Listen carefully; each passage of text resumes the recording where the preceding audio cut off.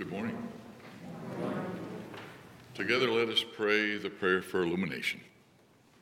O God, our deliverer, you led your people through the wilderness and brought them to the promised land. By your word and Holy Spirit, guide now the people of your church, that following your Savior, we may walk through the wilderness of this world toward the glory of the world to come. Through the same Jesus Christ, our Son, our Lord, who reigns and reigns with you in the Holy Spirit, one God, now and forever. Amen. Here's a reading from Prophet Malachi, the 3rd chapter, beginning at verse 8. Will anyone rob God? You are robbing me. But you say, how are we robbing you? In your tithes and offerings. You are cursed with a curse, for you are robbing me, the whole nation, of you. Bring the full tithe into the storehouse, so that there may be food in my house, and thus put me to the test, says the Lord of hosts. See if I will not open the windows of heaven for you and pour down for you an overflowing blessing. I will rebuke the locust for you, so that it will not destroy the produce of your soil, and your vine in the field shall not be barren, says the Lord of hosts. Then all nations will count you happy, for you will be a land of delight, says the Lord of hosts. This is the word of the Lord. Thanks be to God.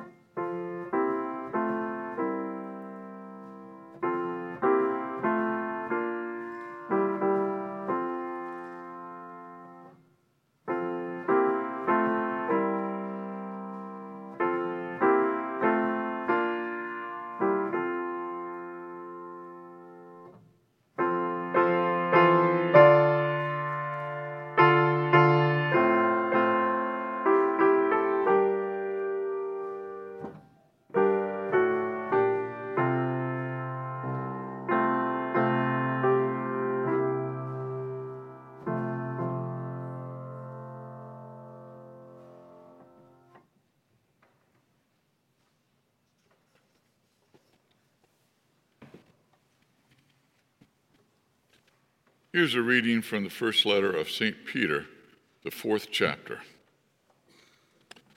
Since, therefore, Christ has suffered in the flesh, arm yourselves also with the same intention.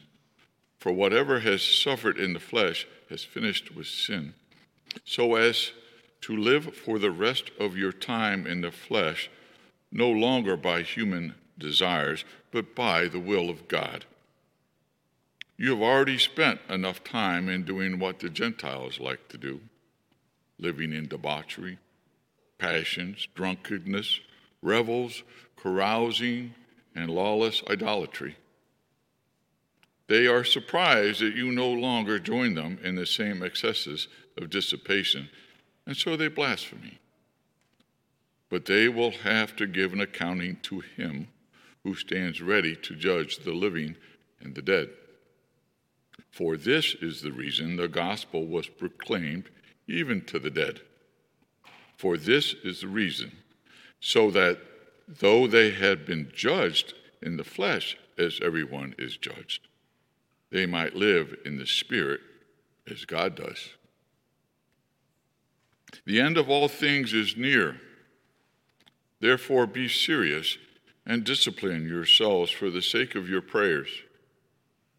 Above all, maintain constant love for one another, for love covers a multitude of sins. Be hospitable to one another without complaining.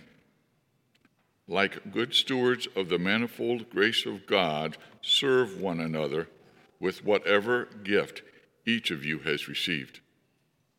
Whoever speaks must do as one speaking the very words of God. Whoever serves must do so with the strength that God supplies, so that God may be glorified in all things through Jesus Christ. To him belong the glory and the power forever and ever. Amen. And this is the word of the Lord. Thanks be to God.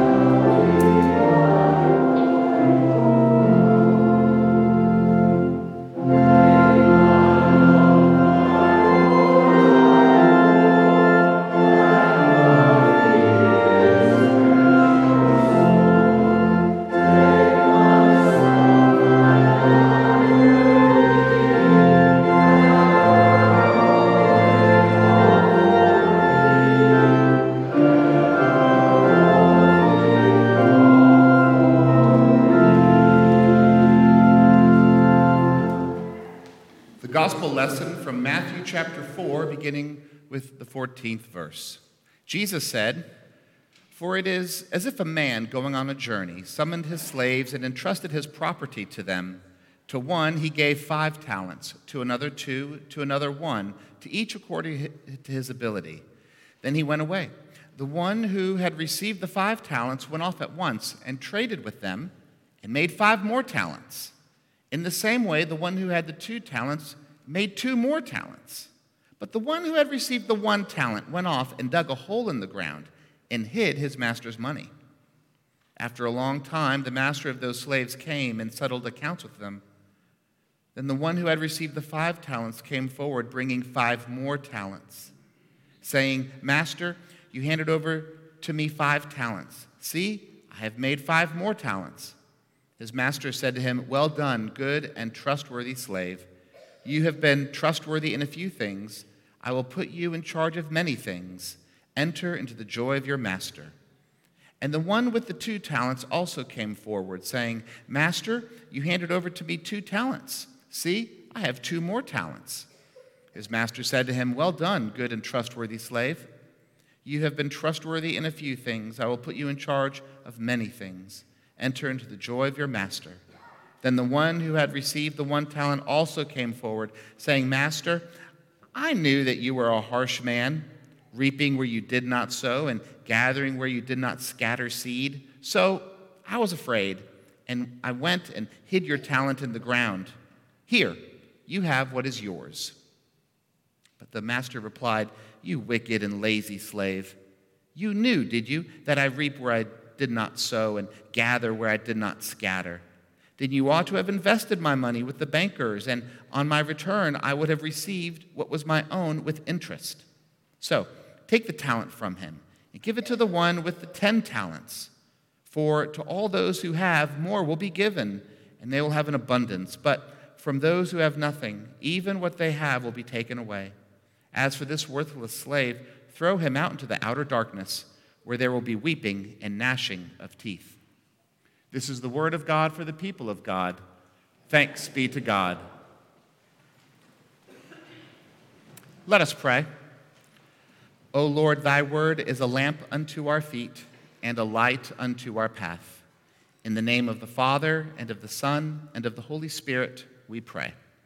Amen. Today is the 3rd part in a 5-part series through the season of Lent, reflecting on prayers, presence, gifts, service, and witness, the 5 parts of a United Methodist Church member's vow of Christian discipleship.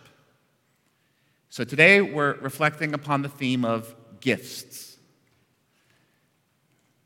So I want us to think deeply about this as we continue through Lent. And coming up on Palm Sunday, you'll be invited to be a holy friend to another church member.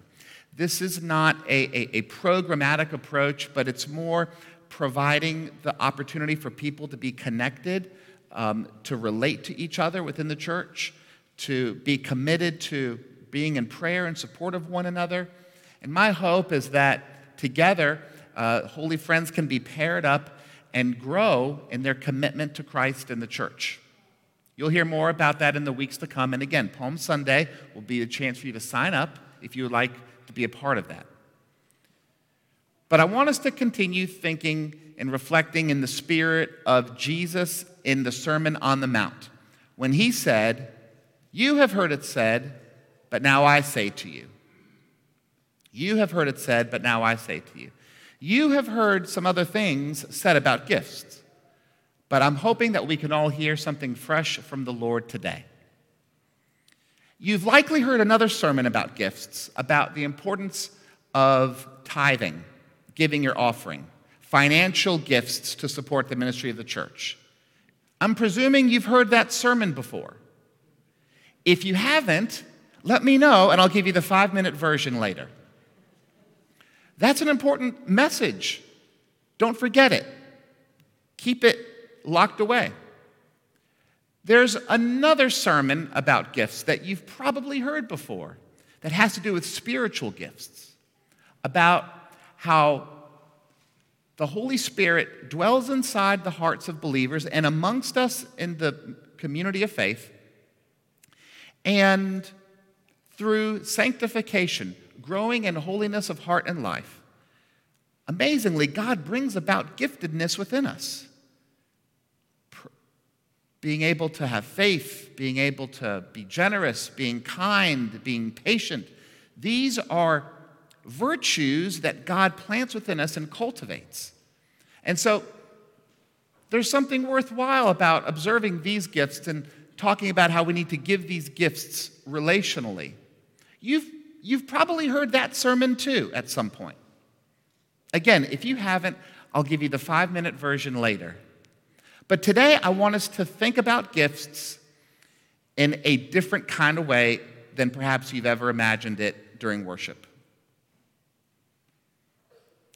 I want us to think about it specifically to an amazing gift that God has given all of us: the building and grounds of the church. So I'm drawing inspiration from Sam Wells. Sam, the Reverend Dr. Sam Wells, is the vicar of St. Martin's in the Fields, Trafalgar Square, London, England, where the whole world seems to be converging in one place. He has developed a perspective that grows out of what this church has learned for the past several decades about embracing commerce in a way that perhaps churches haven't done before. Now, you need to know that Dr. Wells, he's a former dean of the chapel at Duke University. He's a brilliant author, theologian, and preacher. And he's drawing specifically from this parable that Jesus tells. After all, the way that we frequently think about finances and resources and gifts within the Christian tradition comes from either one of two themes. One, remembering Jesus' conversation with the rich young ruler when he said, "Go, sell everything and give it to the poor." But then there's also that scene from Acts chapter 2 when all of the Christians had everything in common together. But Jesus is telling us something entirely different here in what is actually a decisive chapter in Matthew, the gospel writer's narrative of Jesus' ministry. It's a parable about a person who owned a tremendous amount, and before leaving, said to 3 of the servants, "Here, I'm going to give you 5, I'm going to give you 2, and you I'm going to give 1. When the person returns, what did he find? The person who had 5 made 5 more and offered 10. The person who had 2 made 2 more and offered 4. And to these 2 people, he essentially said the same thing. It wasn't about the value, it was about what they did with what they received, how they handled the gift. To them, the master said, "Well done, good and faithful servant. You've been faithful with a little bit, I'm going to give you more. Enter into the joy of your master." Now, as listeners to this parable, isn't that what we want to hear from the Lord? You've been faithful with what you've been given. Good job. In fact, because you've been faithful, I'm going to give you more. Enter into the joy of your master. Meanwhile, here's the person who just received 1. What did that person do with it? Out of fear, the person dug a hole in the ground, put it in, hid it, preserving it, thinking that was the right thing to do. Well, when the master observed this, the master did not say, "Well done, good and faithful servant." In fact, an entirely different message. And that person was banished out, away into darkness where there's weeping and gnashing of teeth. Oof. That's not the message we want to hear from the Lord. So I'm wondering about all of this with regards to an incredibly marvelous gift that we have received: the church building and grounds. I say that we have received it because I don't think any of us were here as adults when this building was built. I know there might be a couple of us who have a family member who was here as an adult, who was a part of the effort. But all of us have essentially received this, much in the same way that we have received the gift of faith. We didn't think up Christianity on our own. We didn't invent grace. We received it. We have received everything here. And so I'm wondering, how is it that we should receive this gift? I'm talking about the sanctuary, the restrooms, the hallways, the drive-through under the porte cochere, the music suite, the offices, the storage spaces, the classrooms, the kitchen, the fellowship hall, the stage, the chapel, the playgrounds, each blade of grass out in the lawn. How should we receive this gift? Well, if we're going to be faithful to what Jesus says, I think we're going to want to be like the person who was given 5 talents or the person who's given 2 talents. Receive it, leverage it, multiply it, grow it for the sake of God's kingdom. Now, I think you can understand, I'm not saying we need a second sanctuary side by side. We don't need a second chapel side by side. No. How can we leverage this space for the sake of God's glory? You know, we're not the only church thinking about this. Many churches, not just locally, but throughout the country, throughout the world. How can we receive this gift in a fresh way and grow it for God's kingdom? I mentioned St. Martin's in the Field in London. Let me mention 3 other churches, all of them also named First United Methodist Church. There's First United Methodist Church in Miami. Several years ago, they realized that their church building, where it was situated, the way it was constructed, was not serving their mission. It's located really close to the water, near a place where lots of people like to go shopping and visiting, lots of tourists, right near where the Miami Heat play basketball. They decided to do something revolutionary. They tore down the building, and they're building something new in its place, a very tall building. The first several floors are for the church: sanctuary, fellowship hall, classroom space, offices. And then the most top floors are apartments, affordable apartments, namely for people who work in that community. As you can imagine, they could go for a really high dollar value. But if that was the case, they would probably get snatched up by people from Venezuela or Russia or other foreign countries, and no one would live there. They would just sit empty.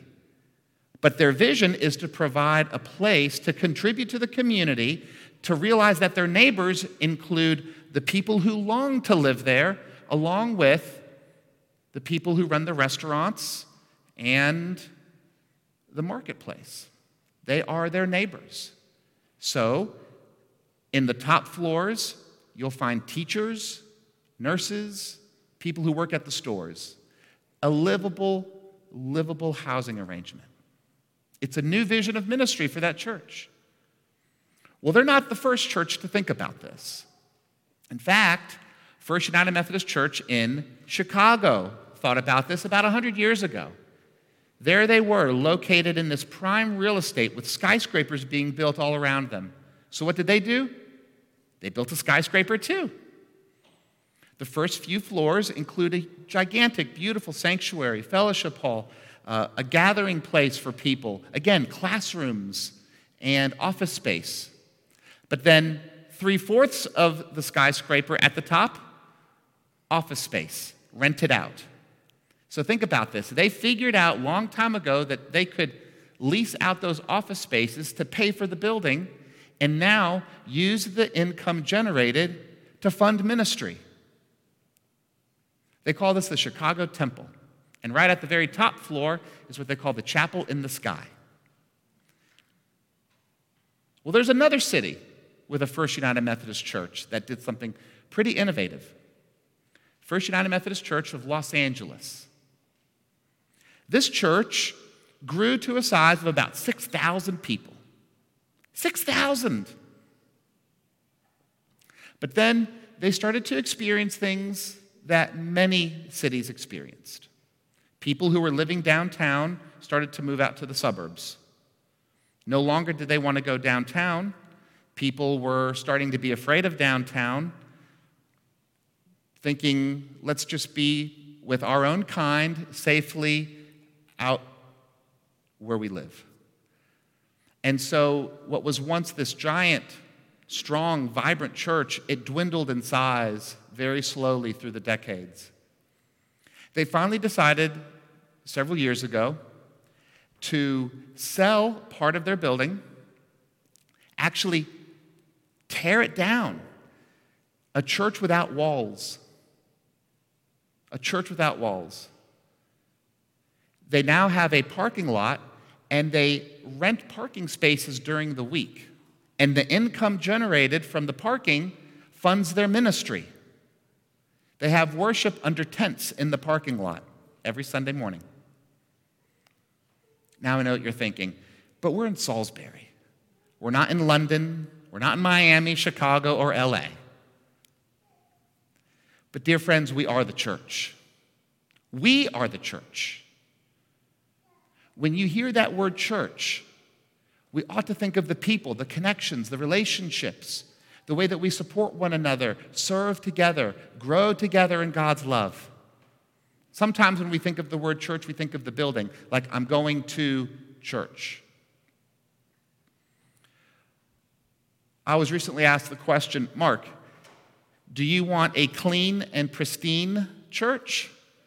Or do you want a church building that has a little bit of dirt here and there? And my immediate response was, well, I would want a church building that's clean and pristine, of course, right? Only the best for God's glory. But then the person asked me immediately after, but don't you want the church to be used? You know, I think about scuff marks on the floor from where children are playing. I think about places along the side of the wall where chairs are kind of knocked to and from as they're being brought in and out of rooms. I think about the building being used for God's glory. How do we receive this gift? How do we turn 5 into 10? Here's what it involves.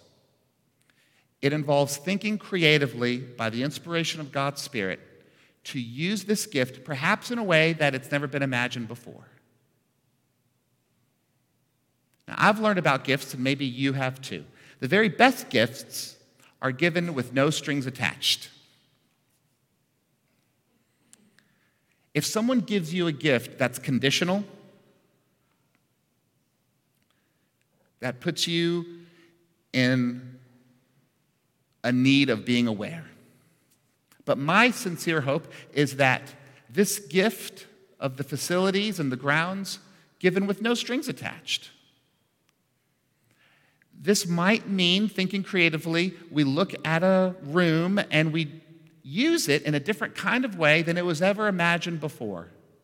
Someone might come along and say, well, that's not why that space was built, or we've never used it like that before. That's true. Back in 1955, when the building was imagined, someone didn't think of what we're thinking of now in the year 2023. That is true. It involves imagining space used in a different kind of way. It also involves partnerships. Partnerships with the city of Salisbury, Rowan County, partnerships with nonprofit organizations, partnerships with businesses for shared space agreements, but also maybe a partnership with other faith communities as well. This history of our church was put together and published in the year 1983. It's written by Jane Bostian Price, who used to be our church's organist And she did a marvelous job putting together our church's history. Here's what you'll find when you read our church's history. We, starting in 1783, a full year before the Methodist denomination was officially founded in this country, in 1783 up until now, our church has always adapted. Our church has always changed. You know, back in those early days, there was no building. People met in homes, out in the community, public spaces. It wasn't until decades and decades later that the first building was constructed. This sanctuary that we're sitting in now, sanctuary number 4. Throughout the years, buildings have been built, torn down. New ones have been built, torn down. It's pretty amazing. All in response to changing contexts for ministry. How are we going to receive the gift and leverage it for God's glory? I want to share something else with you. This is a copy of the church bulletin when our congregation met for worship on December the 6th, 1966. I think a couple of you were here on that Sunday. I'm going to share with you what the senior pastor shared. They're words from the late Bishop John M. Moore, and this was shared with the congregation from Reverend Ralph H. Taylor. Listen to this. May this become the church of our dreams, a church adequate for the task, a church of the warm heart, of the open mind, of the adventurous spirit, the church that cares, the church that heals hurt lives, that comforts old people, that challenges youth, that knows no division of culture or class, no frontiers geographical or social, the church that inquires as well as avers, that looks forward as well as backward, the church of the Master, the church of the people, the high church, the broad church, the low church, high as the ideals of Jesus, low as the humblest human, a working church, a worshiping church, a church that interprets the truth in terms of the truth, that inspires courage for this life and the hope for the life to come, a church of all men, and I would add women and children, the church of the living God. May we continue to live faithfully into this vision today and into our bright future together. Amen.